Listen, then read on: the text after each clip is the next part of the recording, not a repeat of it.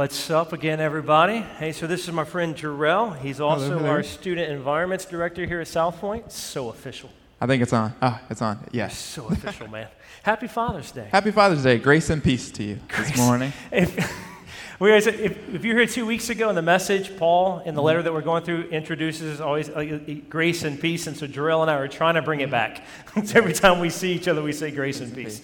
So anyways, work with this. Let's do this. Every time we see each other, grace and peace to you, my friends, okay? That'd be awesome.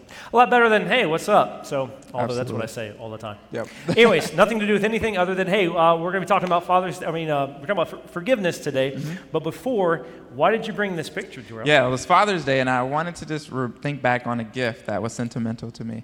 So I want to share with all of you. It says, my heart belongs to Daddy. So anybody who knows me knows that I have one 8-year-old daughter. Her name's Mackenzie. She's a future maybe artist, engineer, I don't know. But she's super creative, so I brought this. It's beautiful. Yeah. My kids, sorry, I didn't bring anything. Set me up to be a bad dad today, man. In truth, I didn't tell you that I brought it until I walked out the car like, look at this. So, sorry. Did you ever get a tie?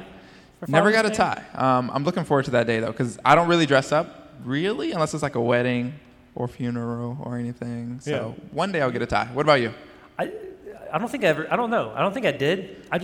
How did ties become synonymous with Father's Day? All the commercials? Yeah, I just see possibly. Ties. And the other thing is, just to beef while I'm on it, this has nothing to do with anything, but I should. Anyways, could you get away with giving that on Mother's Day to Sierra? Absolutely not. No.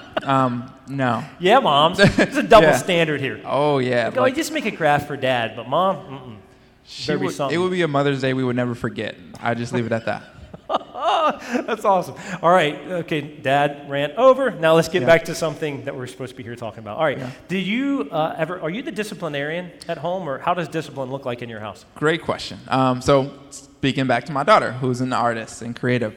So she was 2, and then this is when I really realized I probably wouldn't be the primary disciplinarian. But I do have a role, and I'll tell you what that is. So my daughter's 2. She's drawing a fish for the first time. Okay. She's like, look, Dad, I drew a fish. And I'm thinking, I didn't have a fish to show her. And I look at it, and it actually looks like a fish. So I'm super pumped, congratulations, honey. It looks like a fish. The problem was, she drew it with a pen, and it was on our couch. So middle of a couch, it's a big fish. And I'm thinking, it's a fish. Looks like a fish. I immediately think, it's probably not okay she's drawn on a couch, but it is a fish. So I immediately call my wife, Sierra. She's like, hey, I don't care if it's a cute fish, it's on our couch, and it's disrespectful for her to draw on a couch, let alone our couch. What if she continues on to draw on other people's couches?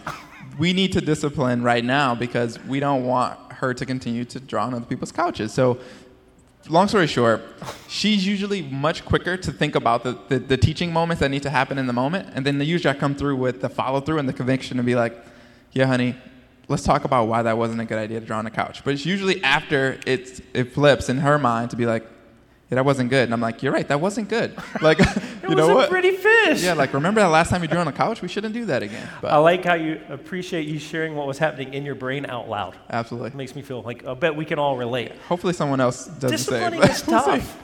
Yeah. It's tough. Does it ever hurt? Absolutely. I would say, I think, if you think back to times where you're a kid where it's it'll hurt me more than it hurts you, right? Yeah, it's absolutely tough, but I think the thing is, it's not because we're trying to be malicious. I'm not trying to be, we don't do it to be a jerk, but it's actually done in love. Because if we don't actually show her, that's not the right thing to do, she won't have that moment to experience the sorrow, the regret, and the remorse that we ultimately need for her not to do that again. Whoa, deep words, man. This is getting really hard. So technically what you just defined is the biblical word repentance. Yeah. Right? So it's not just about the punishment, the sorrow. I think Paul actually says 2 Corinthians 7 or something like that later on in the letter. He says godly sorrow brings about repentance, salvation, and it does not leave regret, but worldly sorrow brings death. So I want to do whatever we can so that way the sorrow never leads to death. So that's the goal. Yeah, but it feels like it, doesn't it? Yeah. And of course, our kids are like, well, you're ruining my life. Yeah, it's like, no YouTube today? No TikTok? Mom, what am I supposed to do? I'm going to die. Like, read a book. Like, or just do something without technology for a day. Must feel like that. But who knows? And it hurts us. You already alluded to it. Like, sometimes my parents, I'm assuming my mom and dad said it. I don't know. I don't remember. But I know I have said it. This is going to hurt me. Oh, absolutely. More than it's going to hurt you. Absolutely. And sometimes I mean it. Sometimes I don't. But in the beginning, I remember when they were young, it was hard. Oh, absolutely. And this is where, okay, so obviously we're talking about like discipline, forgiveness, restoration, because honestly, we sing these two songs earlier, and I don't know if you caught this or not, but like those words and those songs are great, they're powerful, but the truth is maybe it's determined how your dad parented you is how you see how God looks like, what God looks like. So if you had an overbearing, mean, angry dad, then maybe that's how you see God or think of. Or if you had an overly he lets you do whatever, do whatever you want to do, doesn't matter, no rules in our house, I just want to be your friend kind of thing. Well, God is a good father, but sometimes we use our earthly fathers as our model, and I hope you had a great one, but not all of us do, and none of our fathers are perfect like God is. And so today's big idea, as we're about to open up the text, is forgive or repent and restore the repentant. Like that's our job, to forgive and restore the repentant. But that's difficult. And so we're going through 2 Corinthians today. Jarrell and I are going to look at 2 Corinthians chapter 2, verse 1 through 11. So if you have a Bible app, I would encourage you to open it up. You can follow along with us. Jarrell is going to be your voice. So imagine you're reading the text, you're reading the Bible, and then you're like, man, I don't know what that just said. Have you ever been there? I know I have. You're like, I don't understand this. Well, if you just go on, then you didn't learn anything. Ask questions of it. So Jarrell has got some questions. He's just going to ask as he's been reading this so that we can learn it together and then learn what does it look like to be obedient to Scripture. That's our goal today. So what does God have for us when it comes to restoration and repentance? Let's open up the text. All right, let's jump right into it. So we're going to start at verse 1. For I made up my mind not to make another painful visit to you. For if I cause you pain, who is there to make me glad but the one who I've pained? And I wrote as I did, so that when I came, I might not suffer pain from those who should have made me rejoice. For I felt sure of all of you that my joy would be the joy of you all. For I wrote to you out of much affliction and anguish of heart, and with many tears, not to cause you pain, but to let you know the abundant love that I have for you. So I'm just going to say the first thing is, like, we don't talk like this. So when you read it aloud, it's like, tripping over those a little bit. But, Mark, what's going on here? Why would it be a painful visit? That's the first thing that comes to mind. Great question. And just to your point, yes, the Bible doesn't read like we talk. So again, it's confusing. It's not meant to be confusing. It's just I don't speak that way. Yeah. So acknowledge that you're confused by it and then ask questions of it. Simple as that. Do some little study, and then we can understand it a little bit more. So great question. Last week, remember our conversation about the previous chapter, Paul had visited the area of Corinth. They'd started the church, probably spent at least 18 months or more there. Then they left after the church was established. And somewhere after that, there was a lot of dysfunction that came into the Corinthian church. And so if you read his first letter to the Corinthians, 1 Corinthians in the New Testament, it tells us about a lot of the dysfunction. I encourage you to go read it. You're going to see they were pretty messed up. They had some things going on. One of them being there was a guy that was sleeping with his father's wife, probably stepfather, assuming, kind of situation. And in the Greek culture, not really that big of a deal. I think even in our culture, that kind of like, that's kind of weird. Yeah, so they had some serious dysfunction, and the issue that Paul was addressing was that they were not calling it out as sin.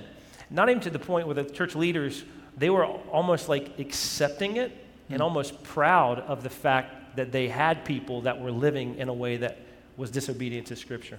So this wasn't like a one-time, whoops, I messed up kind of thing. This was a continual, unrepentant sin that the leaders were not addressing. And so Paul writes in the letter to say, hey, you need to call this person to repentance, and you need to, so that they can come to restoration.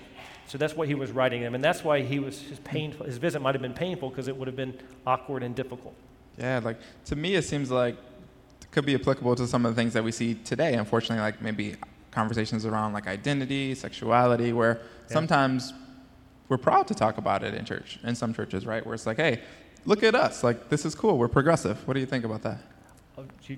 For sure, there's no doubt about it. That's very applicable today. It's not something that they struggle with now. It's humanity. We always struggle with it, probably always will struggle with it. And so the idea isn't that there is a perfect church, because every church has people in it. So every church is full of sin in the sense that there are people, even Christians, who continue sometimes to choose to sin.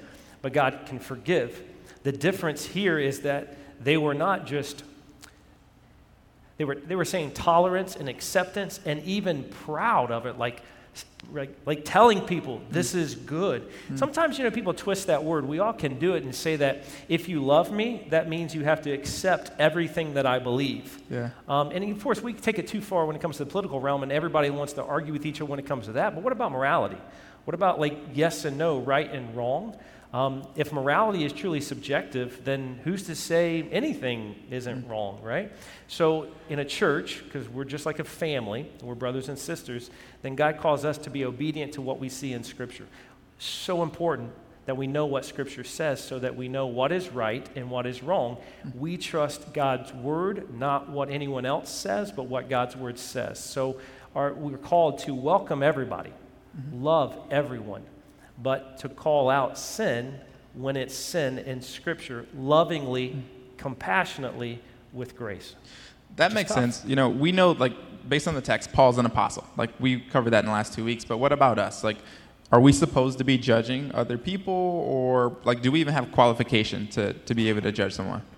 I mean, sorry, it's like a badge. Yeah, I'm the judge. I'm righteous, yeah. Judge Dredd. Sorry, this was a movie back in the day. Anyways, can we be judges? It's a great question, because I know I've heard it. I know you've heard it. Student ministry, just in life, and I'm sure everybody else has heard it. Jesus said not to judge, right? And oftentimes people talk about, I think Matthew 7, where Jesus, take the plank out of your own eye. See, judge yourself, don't judge others. Well, that's not what the text actually says. If you go back and look at it in the context, a couple of things. One, Jesus says, yes, first, take the plank out of your own eye so that you can correctly see the splinter in your brother's eye. So there's still something that needs to be addressed in your brother. It's not don't judge, it's know how to judge rightly, correctly. That's what Jesus says, because sometimes we can be in danger of judging incorrectly, which means maybe I'm going to be judged incorrectly. Yeah. Examples, right? People who just think they're high and mighty, self-righteous, and they love to make you feel bad. Oh, I read my Bible 5 times today. Did you? It's no. Yeah? Well, you only read your Bible once today? Oh my God. Yeah. Sinner. Right? We make up sins that aren't really sins, but we just want to make people feel bad. That's not right. But then also, sometimes we just don't call out sin, right? So, either way, the choice is, who do we trust? Do we trust God, or do we trust ourselves? First, Jesus does say that we should judge one another correctly. Second thing he points out, but he points out with grace. Second thing he points out is it should be believers. He's not talking about the world, non-believers. Paul references this in 1 Corinthians 5, I'm pretty sure. He says that, he said not to associate with sexually immoral people. And he says, I'm not talking about the world. You'd have to leave the world to not associate with people who don't believe in Jesus and aren't obedient. He says, but I'm talking about believers. It's not my right to judge. It's not my place to judge the non-believers, but the believers, we should judge correctly. And that's what we struggle with oftentimes. Just to make sure I'm extremely clear, our role is to judge Christians, not non-Christians. Yes and no, but again, we're not going to wear a badge that says, hey, I'm the judge of you today. Yeah. So our role isn't to judge. It's just sometimes, because I love you, we'll need to correct, just like with Kinsey, right? Yeah. Sometimes I need to judge, point out that there was something wrong in your life, not because I'm better than you, but because I love you. And it's true, that old song, that whether you like it or not, love hurts. Love hurts. No, that's interesting, because to me that's super convicting, because I think that there's definitely been times where I would see something where I might ignore it, right? Yep. But now that you say it like that, if we ignore it, it's almost like we're enabling it by looking the other way. Yeah, no doubt about it. And I appreciate it, but Scripture is giving us all these clues. God's telling us. So once again, it's not what the church says, what Mark says, what Jarrell says, what Mom or Dad says, is what does God's Word say? And God's Word says that, yes, we should judge correctly, because He is the ultimate judge. God, His role is to judge the non-believers, sinners. what do you want to call it? People who have not said yes to Jesus. And then the Holy Spirit's role is to convict the whole world of our sin and unrighteousness. So God, the Holy Spirit, that's their job. My job is not to judge the world, but to love the world and share the gospel with the world so that my friends or the people that I know in my life that haven't said yes to Jesus will respond to the Holy Spirit's conviction at some point where now they have forgiveness and the Holy Spirit to be able to live more holy, sinning less and less. And oftentimes, you're right, people in the church love to judge non-Christians and refuse to hold one another accountable. And of course, people outside the church are like, well, that's messed up. That's wrong. Like, that's hypocritical. And they're absolutely right. So this is a big deal because the way that we discipline, the way that we forgive is how the world views God. Yeah. So are we showing what God looks like or ourselves? Okay. Like, I feel like there was a verse in Matthew 18, 15 through 17.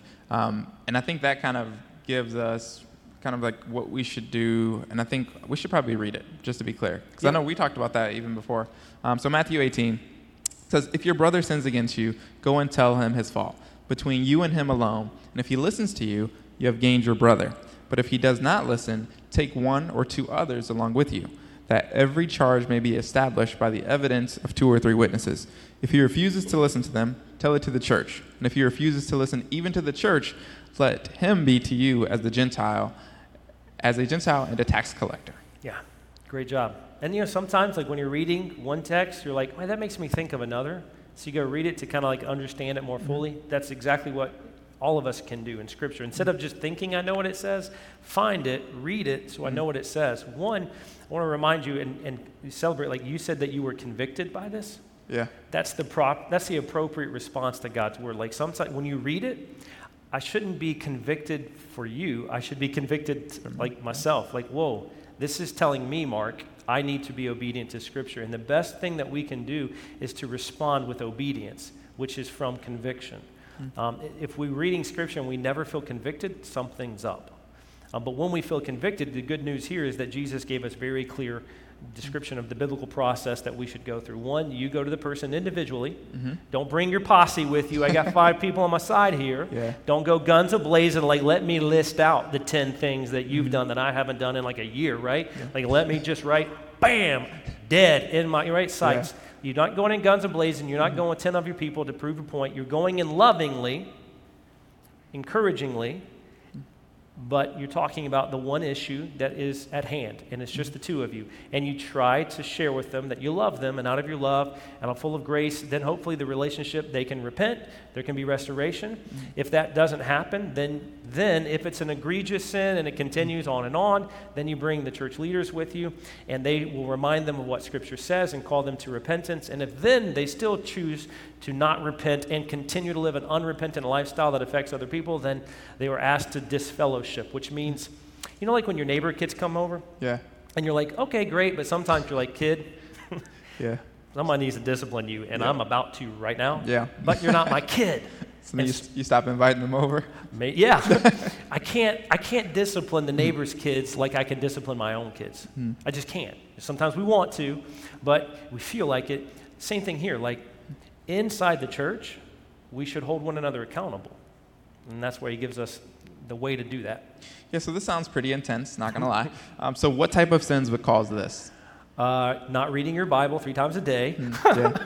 Bad Father's Day gifts. Yeah. No, just kidding. We make I'm joking, but in Corinthians, we obviously see that unrepentant continual sin, so a lifestyle that is opposite of what Scripture says, and it's unrepentant. So I'm going to keep doing whatever I want to do, even though Scripture says it's a sin, and I'm not going to repent for it. On and on.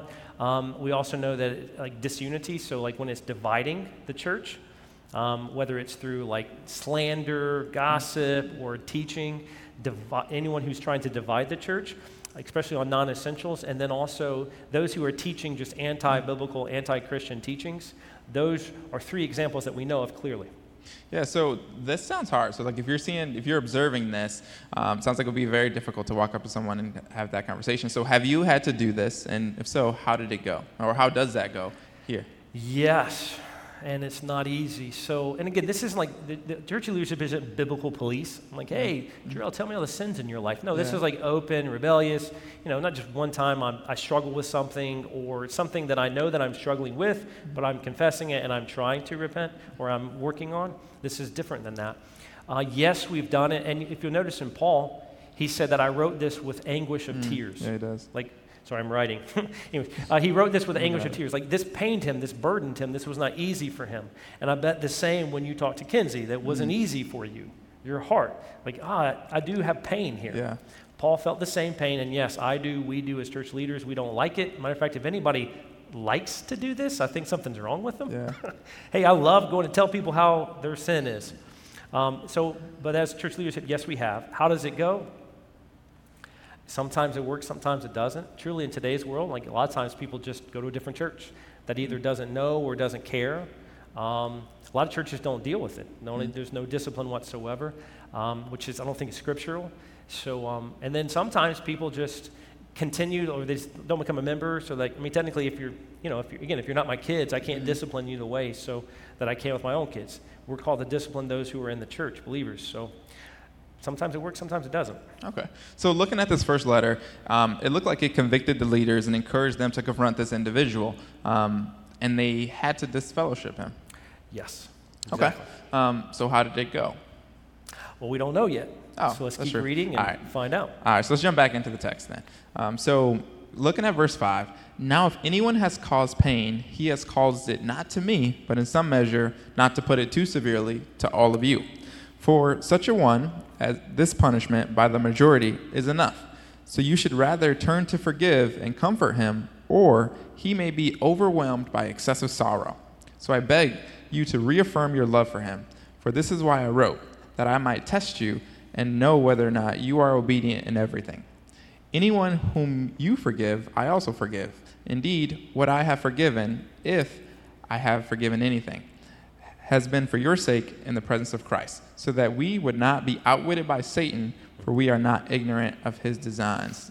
A lot there again. If I'm understanding this correctly, it's saying that if one person in the church sins, it has a greater impact outside of that person. Yeah, whether you realize it or not, which is scary, right? Have you ever said that, as a parent or maybe as a kid, don't ruin this for the rest of us? Oh, all the time. Oh, yeah. Yeah. Your sour puss attitude can ruin it for everybody. You're doing this amazing parents, you just great day out for everybody, and there's one kid who woke up in a bad mood and is just dead set to make everybody else miserable, right? And so that kind of attitude, when your sin, my sin, we think it's just my thing. No, it affects other people, whether we realize it or not. Here, we see it affects Paul because Paul is to tears because he loves you so much, and he's seeing that it's affecting your lifestyle, so he wants you to be obedient followers of Christ because he knows what's best for you.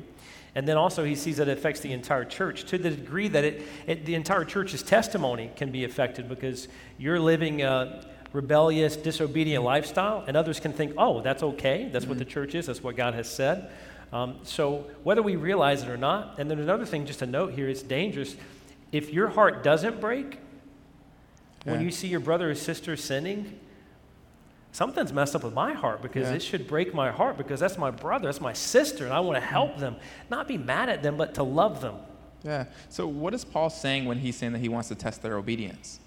Oh, yeah. So, in his first letter, he said, test their obedience because I'm asking you to call this sin out and biblically handle this, correctly, judge rightly.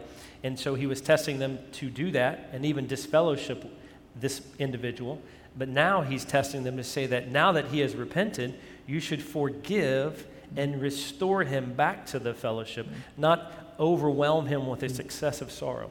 So does that mean that the discipline worked? Yeah, in this case it did so far, to the point that now he's working on forgiveness and restoration. Okay, so as we can see here, forgiveness is a big deal. Yeah. And Paul's saying that he's already forgiven this guy when he said, anyone you forgive, I also forgive? Not exactly. No, he's not saying, he said in the Lord's presence, right? I think that's in the text. In the Lord's presence, we do this. Paul is saying that, Jesus was willing and forgave us. So it would be crazy, horrible for me not to be willing to forgive you. Yeah. Jesus is, he taught us how to pray. He said, forgive our trespasses as we forgive those who trespass against us. Same thing, right? What if that were true? Yeah. What if God forgave us the way that I forgave others? Whew, that's tough. Paul is saying that he is willing, in the presence of Christ, he is willing to forgive as God forgives. But how do they know who to forgive and who not to forgive? Like, I think we could imagine someone in our head, like somebody potentially who doesn't deserve to be forgiven, which sounds kind of mean, but I don't know. In my head, at least, I can think of someone. We're picturing them right now. I bet everybody is. Everybody's picturing that person. Yeah. Probably been picturing that person this whole time. Yeah. My brother, whoever that is. I hear what they're saying, but... No, yeah. It's difficult, no doubt about it. And sometimes maybe people will say things like, I know I've said it. You don't know, Mark, you don't understand how much he's hurt me. You don't know the full story. And you're 100% accurate. I don't know the full story, but God does. Just like you don't know the full story about my life, but God does. And God commands me still to forgive, even though he knows the full story, more than any of you know the full story. So forgive us. God has forgiven, right? Colossians tells us to forgive as we have forgiven. As we have been forgiven, God forgives when we repent. And so here we should forgive those that are repentant, which we see evident in this person's life. Okay, so it sounds like forgiveness is ultimately about restoration, and bringing people back to God and not just about the punishment, because that's super helpful, because it also shows that forgiveness is a two-way street. Yeah. What about someone who's not repentant? How does that work? Yeah, all these are great questions, because when you look at this, man, this is tough. So forgiveness, yes, is about restoration. So full forgiveness, we can separate it with different words, forgiveness, restoration, but full forgiveness, like 100% forgiveness, means that the person who was the offender, they did something wrong, so somebody said something to me about my mama, like they offended me, so now I go to them and say, hey, you've offended me, like you really hurt, this was wrong that you did this. I bring it to them, that's my part. Then the person has the opportunity to repent, to say, you know what, I'm sorry, Mark, that was not my intention, I was hot-headed, whatever reason, I apologize, right? So then there's that forgiveness, that repentance, and then now I can fully forgive and we can have a relationship that has been restored. That's full forgiveness. But I can't make you forgive me. Yeah. I can't make you repent. Remember when I was a kid, Jarrell? No, you don't, because you weren't. I'm old. But when I was a kid, my mom, who's probably maybe watching this, but so don't be mad at me, but she would make me and my sister stand like on opposite corners of the room, touch your nose to the corners. Anybody ever do that? Put your nose in the corner, and you don't come with your nose, not touch that corner until you're ready to forgive. Like, well, I'm just ready to not my nose touch the corner. So I forgive, tag, right? Yeah. Like, you can't change someone's heart. But we try, right? So full forgiveness is full restoration. But both of us have a part in it. And my part is to be willing to forgive. Have you ever become bitter towards someone? Angry towards them? Yeah. Because they have not repented? Me too. In my family, like serious stuff where people hurt me and they never repented. Well, what do I do with that? Well, I became angry, bitter. Every time I thought about that person's name, I thought mean things. I never prayed for them. When I got to that point, the truth was I blamed them, but it was my fault. I was choosing to be angry. I was choosing not to pray for them. That's the part that I can play. I can release the retaliation. You no longer owe me. I'm not saying what you did is right. It's not forgiven. I'm just saying that you don't owe me anymore. I'm no longer the one who's going to come and get what you owe me. Yeah. I'm giving that to God. That's my part. And if at some point you repent, then I am willing to forgive and actually want it to happen so that we can have full restoration. So should that be unconditional and unlimited? Great. So unconditional, no. Unlimited, yes. So forgive as we have been forgiven. How does God forgive? Does he only give us so many times? No. Jesus uses that example 70 times 7, just how many times? So unlimited, yes, if there's a repentant person. Unconditional, no, because I can't fully restore, forgive, unless you repent. I can do my part, but there can't be full restoration unless the other person. So that's the condition.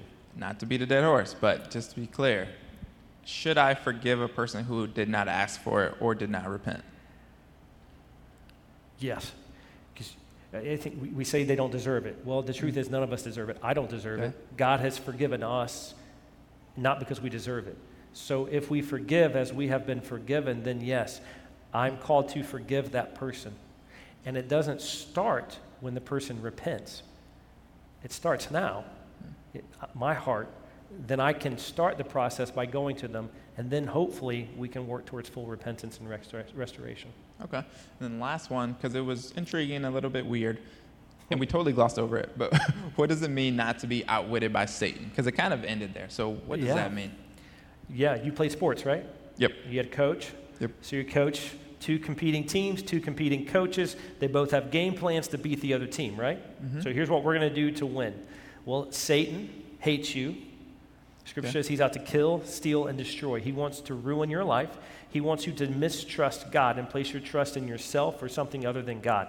And so when he does that, that's his game plan. And two of the biggest weapons that he gets us with, or tricks, or outwits us, is unforgiveness and unconfessed sin. So unconfessed sin is when I begin to be okay with sinning. Well, it's not that big of a deal. Well, it's okay. Well, everybody else says it's fine. Well, the world says this, or my mom says this, or whoever else says whatever. No, I'm going to trust something other than God's word, and I'm not going to confess. I'm not going to be repentant. I'm not going to be sorry for what I'm doing. The other person, you don't know, blah, blah, blah. And we get that heart. Our heart is getting hard. Our heart is getting hard. And in that moment, it's difficult. Like, I'm not trusting God. I'm not being convicted by the Holy Spirit. The other way is through unforgiveness. Same thing. It's a hardening of my heart. I was unwilling to forgive. Even if the person did repent, no way. Ain't happening. Never going to forgive that person. Have you ever said that, thought that? I know that people have. We all struggle with it. And when we begin to get to that point, Satan's got us. He's duped us, tricked us. We think we're in the right. We're in the clear. We're actually the noble person in the conversation. No, I'm not, Mark. I'm the dummy. I've been outwitted once again. That's what Paul is talking about. And for the church collective, we've been called to be different than the world. Not different to be cool, just to be different, but be different in the sense that we are obedient. When Jesus convicts, when the Holy Spirit convicts us, we obey. And if we're not being obedient, then it damages us, the whole church, our testimony, and those around us, which is why our big idea, once again, is forgive and restore the repentant. Forgive and restore. So I appreciate all these questions, and hopefully you're beginning to learn how to interact with the text, with the Bible, and understand and maybe take something, or maybe you're beginning to be convicted, like Jarrell and myself, on what we're reading here.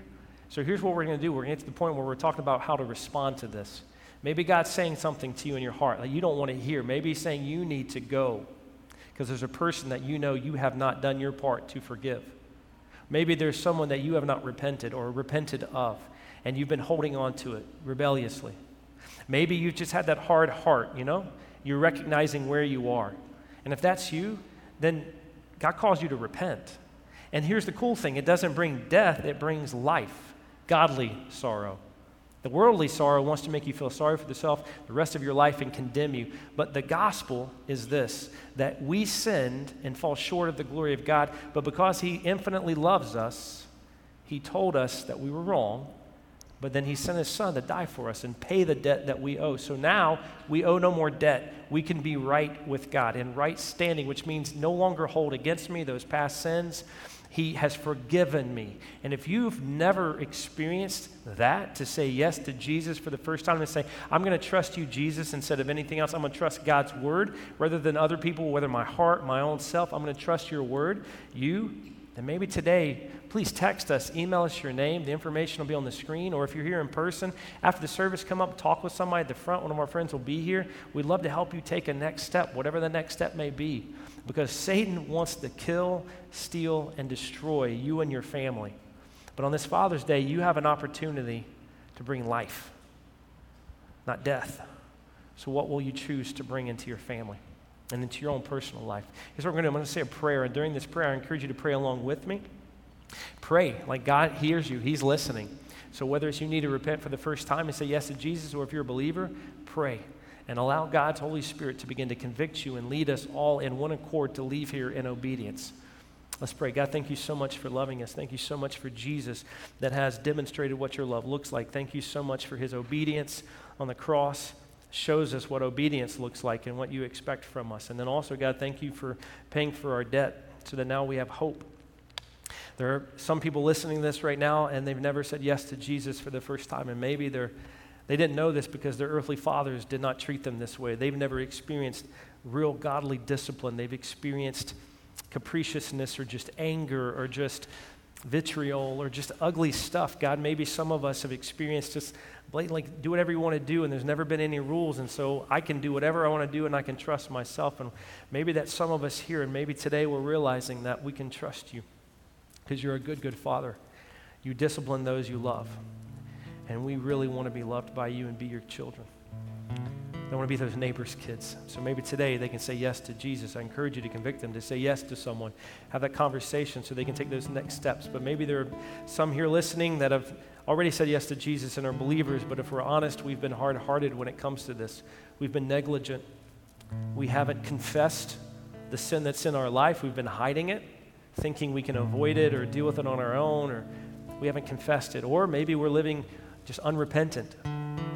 But now we're realizing once again that, God, you know what's right, not us. Maybe some here are just unforgiving, and our heart has been so bitter and difficult and hard that we are just not willing to forgive certain people or a lot of people, and we're harsh. God, today, we bring it to the altar, we bring it to you, and we bring our lives to you, and we say, we trust you. Mold us, convict us to leave this place in one accord, saying yes to Jesus, saying yes to God's word in obedience, because we trust you for life, good life, abundant life. We no longer want Satan to outwit us. I pray that you bring restoration to some of the families and the marriages and the relationships that are broken in this room and watching online, because you can, if we begin to trust you and obey you. And it's in Jesus' name, his mighty name, that we pray these things. Amen. Would you please stand no matter where you are, and let's worship one more time and allow God's Holy Spirit to convict us to be obedient.